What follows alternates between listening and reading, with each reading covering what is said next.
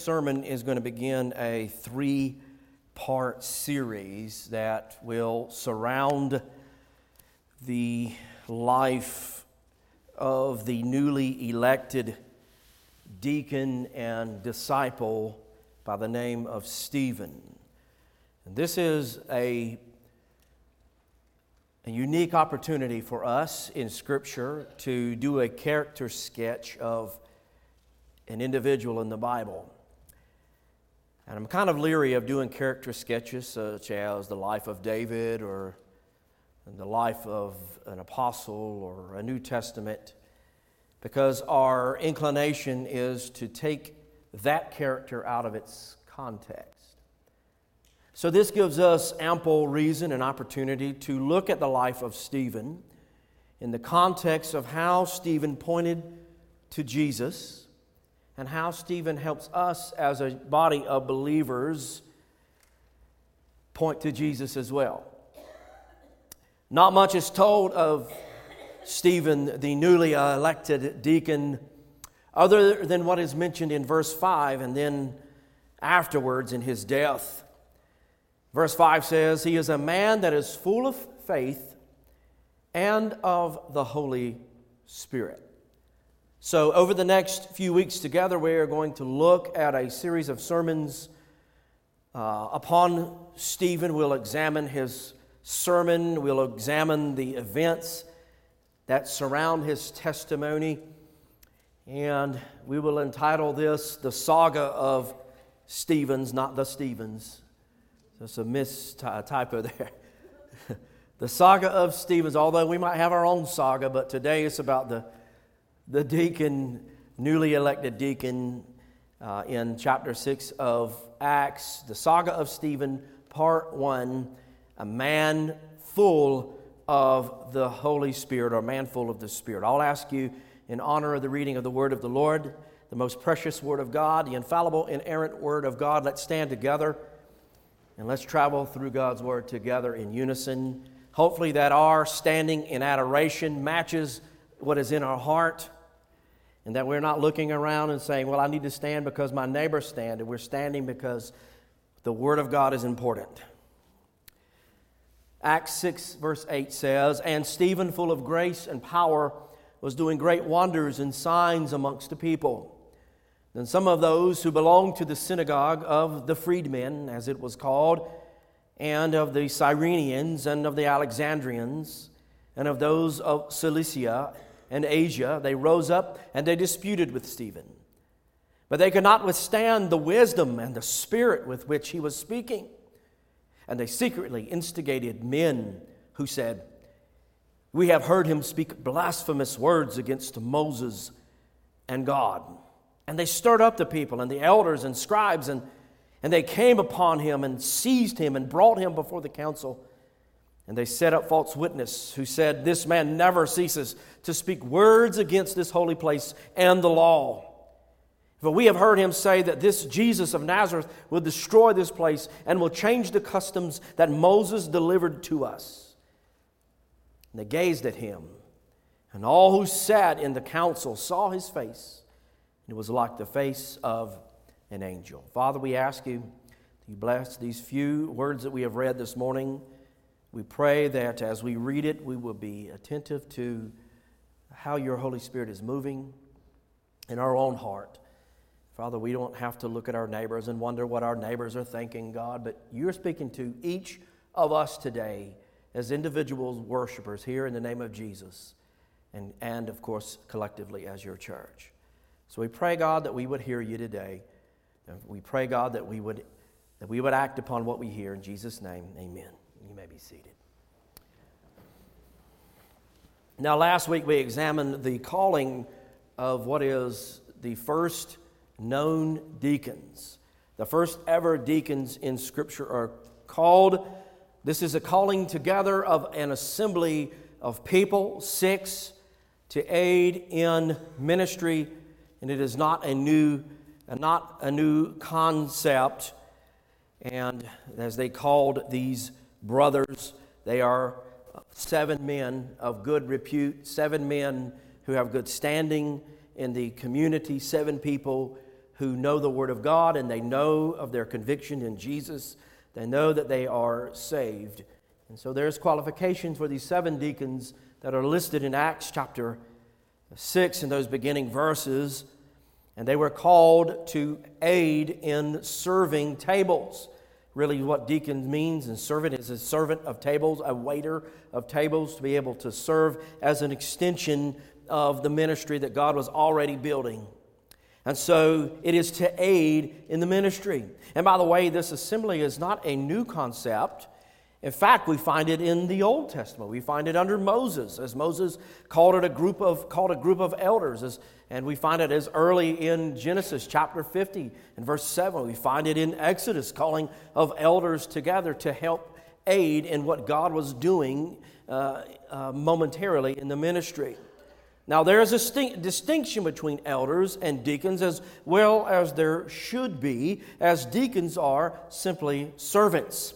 But for our purposes for today, a bit of recap on the role of a deacon. Just one simple statement I will make on that. The role of a deacon is a person who serves Jesus in the context of the local church, allowing the elders and pastors to preach the gospel without restraint. In other words, this is an extension of that ministry. It is an extension of that ministry. Now, in the lot of these 7, there is one called the name Stephen, who is our examination for the next few weeks in front of us. He is one of those called deacons, and we are told that he is a man, according to the Scripture, he is a man who is full of faith and of the Spirit of God. And historically, God is going to use the death of Stephen. He is going to use his death as a catalyst for the next phase in spreading the gospel. Acts chapter 1, we got the framework already that the Holy Spirit has come upon you. You will be my witnesses in Jerusalem, then Judea, Samaria, the other ends of the earth. And Stephen's death is going to be a catalyst to springboard into the next phase of God's great plan of redemption. His death will scatter the church to Samaria and to Judea and to portions of the world. And we can find how this picks up in the very beginning of James, when James addresses the dispersed church. In other words, the diaspora, the dispersed church because of persecution. It said of Stephen that he is full of the Holy Spirit, which does not mean that there is a constant repouring or reapplying the Holy Spirit in Stephen's life or anybody else's. There is not a constant repouring or a re-administering of the Holy Spirit in one's life. So this is where we would take some time to kind of clear up the muddy waters before we continue on a theology or doctrine of the Holy Spirit. What is the Holy Spirit? When do we receive the Holy Spirit? Do we receive the Holy Spirit at one time in our life, or as we believers, do we keep receiving the Holy Spirit? Is it a one and done, or is it something that is continuous in our life? So let's take some time to clear up the muddy waters before we continue. Now, when a person is saved, when a person is regenerate, or when they are saved, when they are quickened by the Spirit of God, they receive the Holy Spirit of God. Amen? Amen. So we can agree on that. You will not receive another portion or any more of the Spirit of God in your life as a follower of Jesus. What you get of the Holy Spirit when you are born again is what you get. The same Holy Spirit that abided in Stephen is the same Holy Spirit that you receive as well. And so why is it that some churches say receive the Holy Spirit today and those type of things? Well, it's a matter of doctrinal differences. You will not receive another portion or an overpouring of the Holy Spirit in your life. Now here's where we must be very careful in articulating what we believe of the Holy Spirit. What is highlighted in your life, what is amplified in your life of the Holy Spirit is your obedience and influence of the Holy Spirit in your life. Some people will translate that as, I had an outpouring of the Holy Spirit on me today.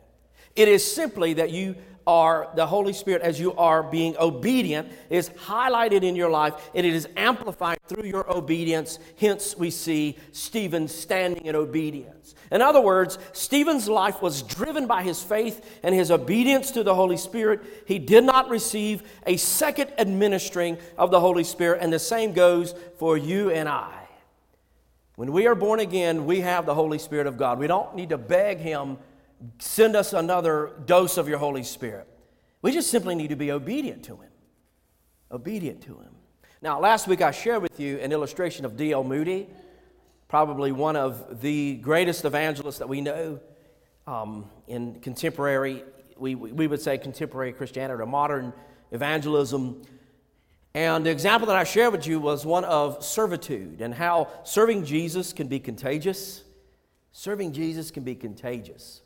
Now, D.L. Moody said of the filling of the Holy Spirit, he said, I believe firmly that the moment our hearts are emptied of pride and selfishness and ambition, that everything that is contrary to God's law, that the Holy Spirit will fill every corner of our heart. But if we are full of pride and conceit and ambition and the world, there is no room for the Holy Spirit.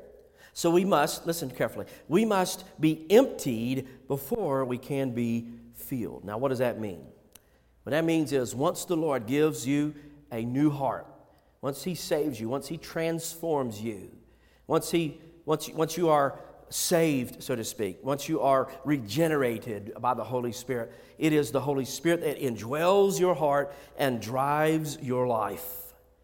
So let's look at Stephen a little closer and what obstacles he faced. He's a man full of the Holy Spirit of God. And the obstacles that Stephen faced, my question going into this will be, will we be able to relate? Will we be able to relate? And the answer is certainly, most definitely. Because what I find when I began reading in chapter 6, beginning at verse 8, I began to see this image of the wisdom of the world. And what you will find historically is that the wisdom of the world is foolishness to God. The greatest thinkers in the world, the geniuses in the world, those folks who are smart and intelligent, even all of their knowledge combined all in one spot is still foolishness to God. It's a reminder both here and also in 1 Corinthians 3:19 that says, for the wisdom of the world is folly with God. As it is written, He catches the wise in their craftiness. And again, the Lord knows the thoughts of the wise, that they are futile. And so Luke begins his narrative of the deacon Stephen. He says, here's Stephen, who was a man full of grace and power. Some of your Bibles might say he is full of faith. The same word here used for grace is the word that translates for faith. He is full of faith and power, and he was doing great wonders and signs amongst the people. Now, right from the start, you'll notice that Stephen's ministry was not just confined to waiting tables. Although it was included in waiting and serving, he began to do great wonders, and he is the first, other than the apostles, to be noted as doing the great works and signs through the Holy Spirit. Now, Luke is drawn to Stephen's demeanor. Luke is drawn to Stephen's demeanor. There's an attractiveness to Stephen. There's an attractiveness to his demeanor and his stance, not to mention that Stephen will become what we know as the first martyr for their faith in Jesus. He will become the first Christian martyr. And so there's something attractive. There's something attractive about a person who is sold out to the Lord Jesus and is being used greatly by Him. And Luke makes a note of these things. The grace or the faith of God infused him with power and wisdom so that the language expresses he kept on doing great signs or wonders and signs amongst the people. God gave Stephen the power to work great miracles among the people. Now, Stephen would not say it is in his power, or neither would the apostles, that the Lord is granting him the movement by the Holy Spirit to make the gospel known, as we'll see next week in the in Stephen's speech or his sermon. The power of the gospel was on display through the life of Stephen. Historically speaking, it doesn't take long before the schemes of man, before the schemes of the devil come knocking in opposition. And let this be a warning. If you serve the Lord Jesus long enough, the world comes knocking in opposition. If you serve Christ long enough, at least even in the public square, it doesn't take long for the enemy to come knocking, and sometimes even amongst his own people. Sometimes we are at opposition with one another. So the first wave of opposition comes by the way of these people that Luke just simply calls freedmen. Some scholars even support the notion that Saul, later called Paul, was amongst those in Cilicia, and that Gamaliel, the rabbi, presided over these hearings. And verse 9 tells us that some of these people were of the synagogue of the freedmen. That is, that's what they are called. And some are Cyrenians, and some are Alexandrians, and some from Cilicia and Asia. And they rose up and they disputed from Stephen. Now, these are Jews up north, up the northern part, up above Jerusalem, who are Jews and proselytes alike from several different countries that I just mentioned. And they had now come to Jerusalem to bring their offerings and to attend the Feast of Pentecost. So they just met in the upper room on the day of Pentecost. So it makes sense that all these folks, the Lord was growing His church at a rapid rate. God was growing His church up against Pentecost all the way until these freedmen come in. God was using these men very quickly, and opposition rose quickly as well. And the persons mentioned here they were foreign Jews who had appeared to have a synagogue of them for themselves in Jerusalem, and they were accustomed to coming in and to worshiping there in Jerusalem and for the public festivals as well, and Pentecost being one of those. And these were those who, at a time, they were imprisoned by Rome, and now they are freed men, hence the name. These were dispersed Jews from the northern part of Africa, and some that is called the Asian dispersion, the Asian dispersed. And they were Jewish freedmen set free by Roman captives. They were Roman captives set free, and they were expelled from Rome, as early church historian Josephus and Tacitus wrote of all of these folks, mentioned that they were captives set free and exiled. Now they are coming back to Jerusalem. The Cyrenians were natives of Jerusalem. The Alexandrians were those in Egypt. A province in Asia Minor is Cilicia, which is the capital of Cyrus. All that to say that they had suffered great for their faith in Yahweh, to believe in the one true God and to fear Him and worship Him. There was a bit of suffering that happened amongst these freed men. They were in prison and they were exiled because of their faith in the one true God. And their main dispute with Stephen was his view of Jesus as Messiah. And when you get your eyes off the truth of who Jesus is, it distorts your view of who God is too. And we see this happen. The word here used for disputing doesn't mean anger connotation. It seems to be fair and an orderly dispute, which is synonymous of rabbinic debate. If you'll notice, the Sadducees and Pharisees, when they addressed Jesus at the beginning of His ministry, you'll notice that they would call Him good teacher. They would call Him good teacher. So the beginning of this rabbinic debate, this disputing, started off in a respectable dialogue. A respectable dialogue. And by the way, those are two words today that do not go together in our culture. Long are the days of respectable dialogue when I can sit down with a person who has different, even theological, political views, and have a respectable dialogue. It seems somewhere along the way somebody is going to shout one word or two words on repetition and ad nauseum, and you cannot have respectable dialogue these days. And so, it started in a respectable way, but turned south, as we will ultimately see. And by the way, Jesus never said that standing for Him and proclaiming His word and living out our faith was going to be easy. Do you find it anywhere in Scripture where it said living out our faith in Jesus is going to be easy? I can't find it in Scripture. Will it be fulfilling? Yes.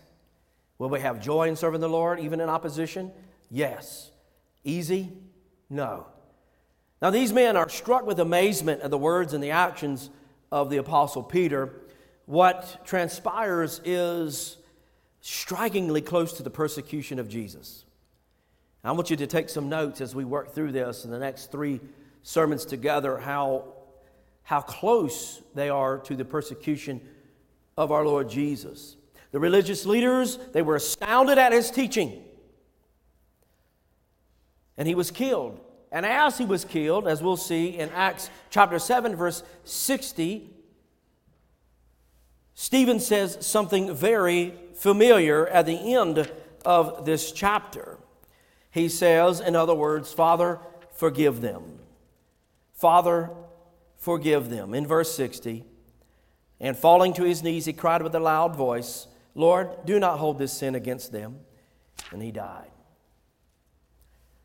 So we can say that Stephen is indeed full of the Holy Spirit of God. Now, how did these people respond to Stephen? Verse 10 tells us they could not withstand the wisdom and the spirit with which he was speaking. They did not know how to respond. For as much godly wisdom that they thought that they had as a counsel, they were truly ignorant of the eternal truths of God found in Christ Jesus the Lord. It was Greek scholar R.T. Robertson who described this transaction as such.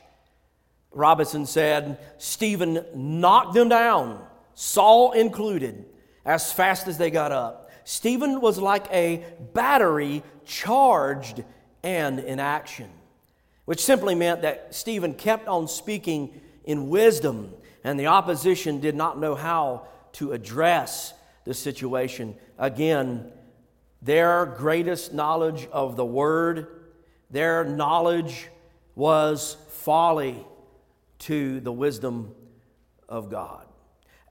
So far, Stephen's story is an inspiring one to us. It's encouraging for us. It reminds us of this, that even in turmoil, even in adversity, even in the company of the enemy, that the Lord will empower His people to stand in boldness. In fact, as Jesus said, that think not what you'll say when that moment comes, that He will give us the words to say in persecution. The Lord empowers His people to stand in boldness, and church history is full and rich with occasions where people stood in boldness and the Lord used their words greatly, and Stephen being the first amongst many in history.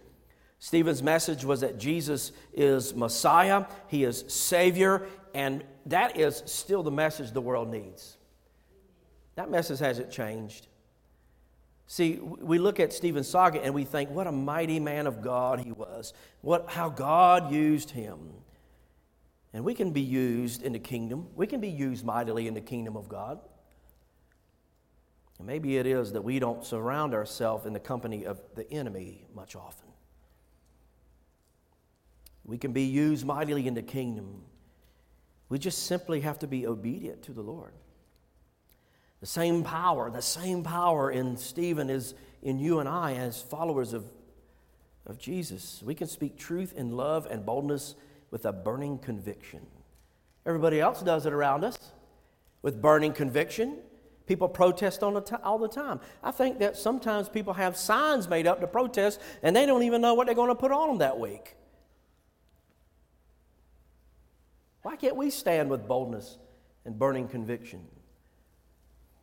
Herbert Jackson, I don't know if you've ever heard the name of Herbert Jackson. He was a missionary, and in a seminary missions class one day, Jackson, he told how as he is a new missionary, he was assigned a car. He was assigned a car that he would use to go from place to place as a missionary. And he would say that there was a problem with this particular car, but because it would not start unless it was pushed. Okay, you ever had to pop a clutch on a car? Okay, so some of us don't know that reference. As you're a little younger, you might not know what that actually, to pop a clutch on a car and get that car started. But this was Herbert Jackson's problem. And so he devised a plan. He went to the schools and he got some children, he got some people to come, got them out of class, Anytime he needed that car started, he would come get them out of class, and they would help push that car so he could pop the clutch and get it running. And by the way, you probably couldn't do that today because of all the security issues. But he got these children out of the class, and he would have his car parked on a hill before he ever turned the ignition off, so that the next day they could come and help him push that car. He could pop the clutch and go on his way. That was his plans. He would make his rounds, and as he would come back, he would park it up on a hill, ready for the next day. And he used this, what he considered to be an ingenious procedure, for over 2 years in his ministry. Well, he began to have some issues with his health, which forced him and his family to have to leave this particular assignment as missionary. A new missionary came to that station, and Herbert was giving him the rounds and kind of explaining to him how he got from point A to point B, and he was kind of proud about his devised plan of getting the children. He may have used it as a mission opportunity. Maybe he did. But he was proud of this thing, and this missionary came and was beginning to look at the car as Herbert was beginning to tell him and explain this arrangement. The new man looked under the hood, and before the explanation was even complete, the new missionary interrupted Dr. Herbert Jackson. He said, "Well, Brother Jackson, I believe that your only trouble here is this loose cable." He gave the cable a twist, stepped into the car, pushed the switch, the ignition switch, and to Jackson's amazement, the car engine roared to life. It was just a simple tightening of the cable, and 2 years of his life, they have been pushing his car around down a hill. For 2 years, we might consider this to be needless trouble, but in that even a lesson. It had become routine. The power was there all the time. Only a loose connection is what kept Jackson from putting that power to work. See, when we are obedient to God, the Holy Spirit will move in our lives. As we read God's Word and as we learn God's Word, as God speaks through His Word and His Holy Spirit, I don't know how how the Holy Spirit works and the ins and outs. I know it's a mystery somehow. I just know that the Holy Spirit works when we are obedient to Him. I can't explain the mystery of how the Holy Spirit moves and works. I just know that there's some times in my life that I can point back and I can say, that was the Holy Spirit of God. I don't know how it all works, but I do know there's this otherworldly mystery that I cannot explain. But I do know this: boldness in Jesus is not a far out there ethereal concept. It is not far out there. It is a reality. I want you to listen before we move on to my second point for the day. Listen very carefully. Today there exist churches that are filled with events. They are filled with scheduled events. We're having a carnival here. We're having this here. We're having that, but is devoid of power. There is preaching with emotion and what we call pathos and ethos. There's passion and emotion in the preaching, but there lacks exhortation and there lacks conviction. And my friends, a church that is without conviction, a church without exhortation, is just a country club. We want exhortation. I want to be convicted. I want you to be convicted. Could it be that we lack the peace, the purpose, direction, only because we're trying to erect programs and survive on our own strength? And I think of Herbert Jackson in this, failing to connect the wire that ignites the power of God in our life, the Holy Spirit, and just being obedient to Him. Secondly, the world will exhaust its resources to oppose the gospel. And they secretly instigated men who said, "We have heard him speak blasphemous words against Moses and God." So here's the scheme. They secretly accumulated people that they could manipulate with money. We've heard the verse, that money is the root of all sorts of evil, and this is a demonstration of that. It's very reminiscent of how the Lord Jesus is tried in Matthew 26, 59 through 60, that they come by manipulation and lied and brought up false witness. And then even after the resurrection in Matthew 28, verses 12 through 15, listen, let's just say that the apostles came and stole the body at night. And so from the text it appears that even they're trying to coach these men as to what to say. Hey, it worked. It worked with their leader Jesus. It worked with him. Yeah, let's use it again. Let's use it again. And it goes to demonstrate over and again that the enemy will go to far lengths to stifle the truth of the gospel. He will distort the truth. Goes all the way back to the Garden of Eden. Has God really said? He will attempt you to doubt God's word, and he'll even use people against you. See, they hired these false witnesses, and in today's time we might say this looks something like the mob. What was the lie? And we have heard him speak blasphemous words against Moses and God. I want you to think very deeply about that last phrase, against Moses and against God. Here's where their heart is at. And their distorted eyes in their view of who God is. The preaching of Jesus is the completion of the law and atonement, and they saw it as an attempt to tear down the things that Moses had given to them historically. That was the reason to suspect that they were doing away with the Mosaic law, which is actually a misrepresentation of what the apostles were really teaching. Instead of seeing this as a fulfillment, they saw it as a preaching to the abolishing of the moral, civil, and ceremonial law of God. But all of those things are found in Jesus and complete in Christ. It is not an abolishing or doing away. It is a completion through the Lord Jesus, through His sacrifice on the cross, and through His resurrection. But there is something more that is going on here. And if we are not careful, if we are not astute, we'll miss it.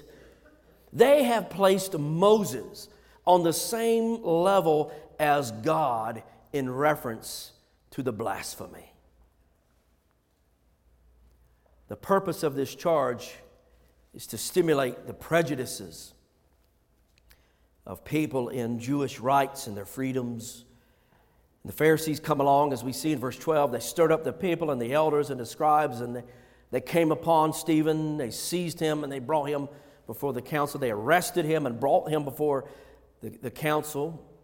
And if you remember, one of the premier themes in the book of Acts is unity. One of the premier themes in the book of Acts is on unity. They were together in the upper room, one mind, one heart.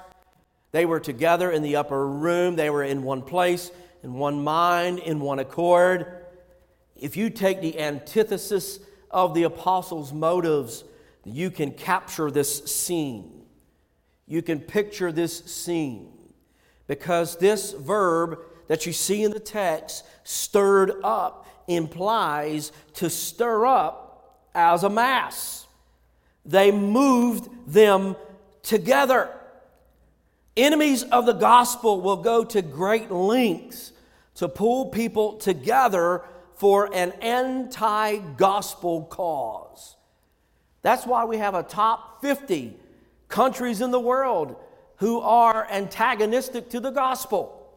Because the enemy will do all he can to pull the resources together to make Jesus not so alluring, to make your life look like it's a sham or a shame, to smear your name and testimony for Jesus. And so they did that. They set up a false witness who said, "This man never ceases to speak words against this holy place." And so this should sound familiar to you. Again, here was a man who was full of the Holy Spirit. Caiaphas did the same thing to the Lord Jesus with their continual blasphemy against the Lord and their disbelief. And if you recall, last week I made a point about Judaism and early Christianity, that the apostles did not see a sharp delineation between Judaism and the way, or following Jesus, but was a fulfillment. And I mentioned that earlier.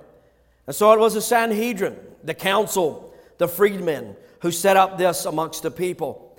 And it would be the disciples' best interest to do them no good whatsoever to set up a false witness. Why would they do that? Going all the way back to the resurrection, why would the apostles gather together and say, listen, we know that Jesus is really not alive. Let's band together and make up a lie, and then we're going to die for it.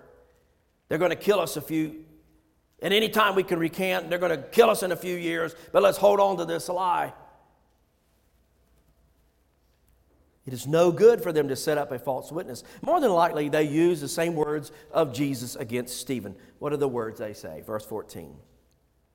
For we have heard him say that this Jesus of Nazareth will destroy this place and will change the customs that Moses delivered to us. This is the classic scheme of the enemy. Number one, to dispute and misrepresent the word of the Lord. Has God really said this? Did God really say that this is a sin? So let's reinterpret the word. Classic scheme of the enemy, and it happens today. Did God really say that that was a sin? Now we know that Jesus was alluding to his death and resurrection, and the fact remains that he is more than just a simple day of atonement. Christ is the atonement.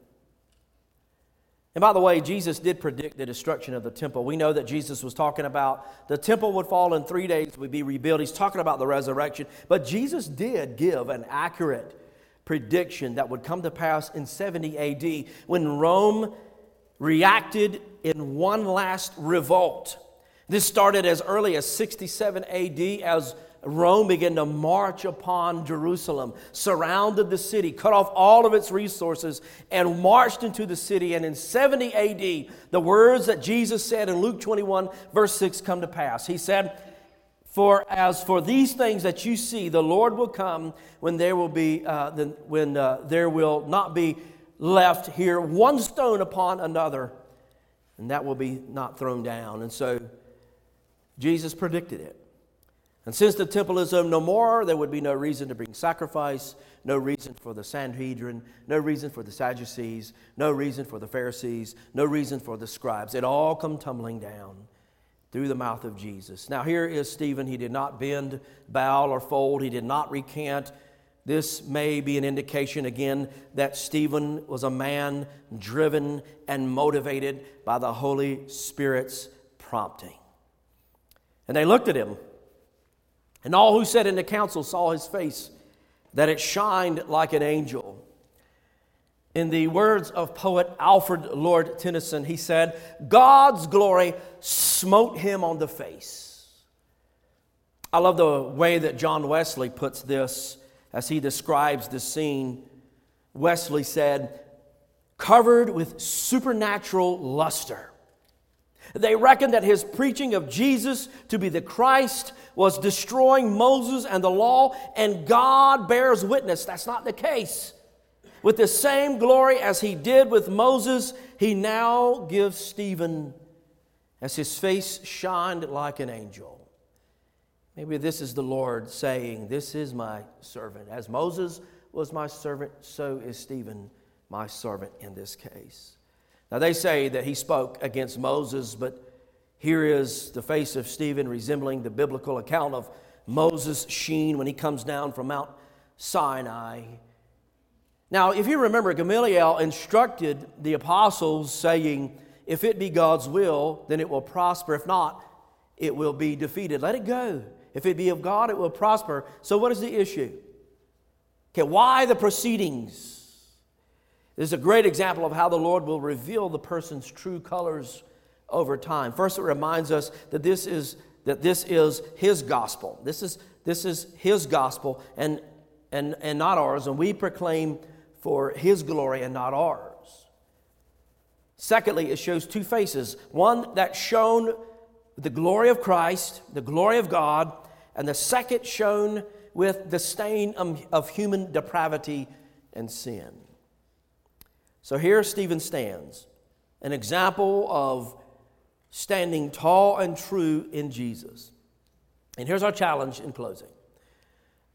And let me say this with a fair bit of accuracy, because there is none in here who is holier than the next. All of us in here today are colored with a shade of hypocrisy. Every one of us in our lives. We are sometimes colored with a shade of hypocrisy.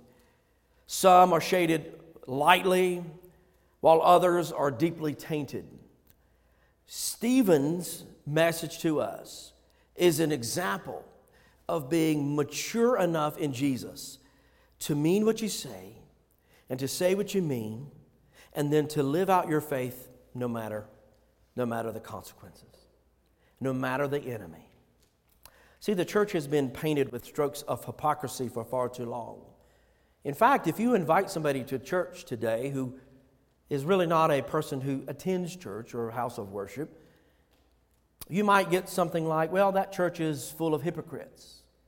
And some of us might laughingly say, well, come on, we'll invite one more to join us.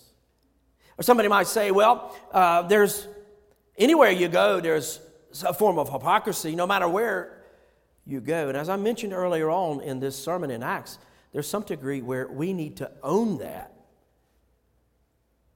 We need to own that and work past it. The church has been painted with these strokes of hypocrisy for far too long. When we live out our faith in Jesus, the world will not understand it completely.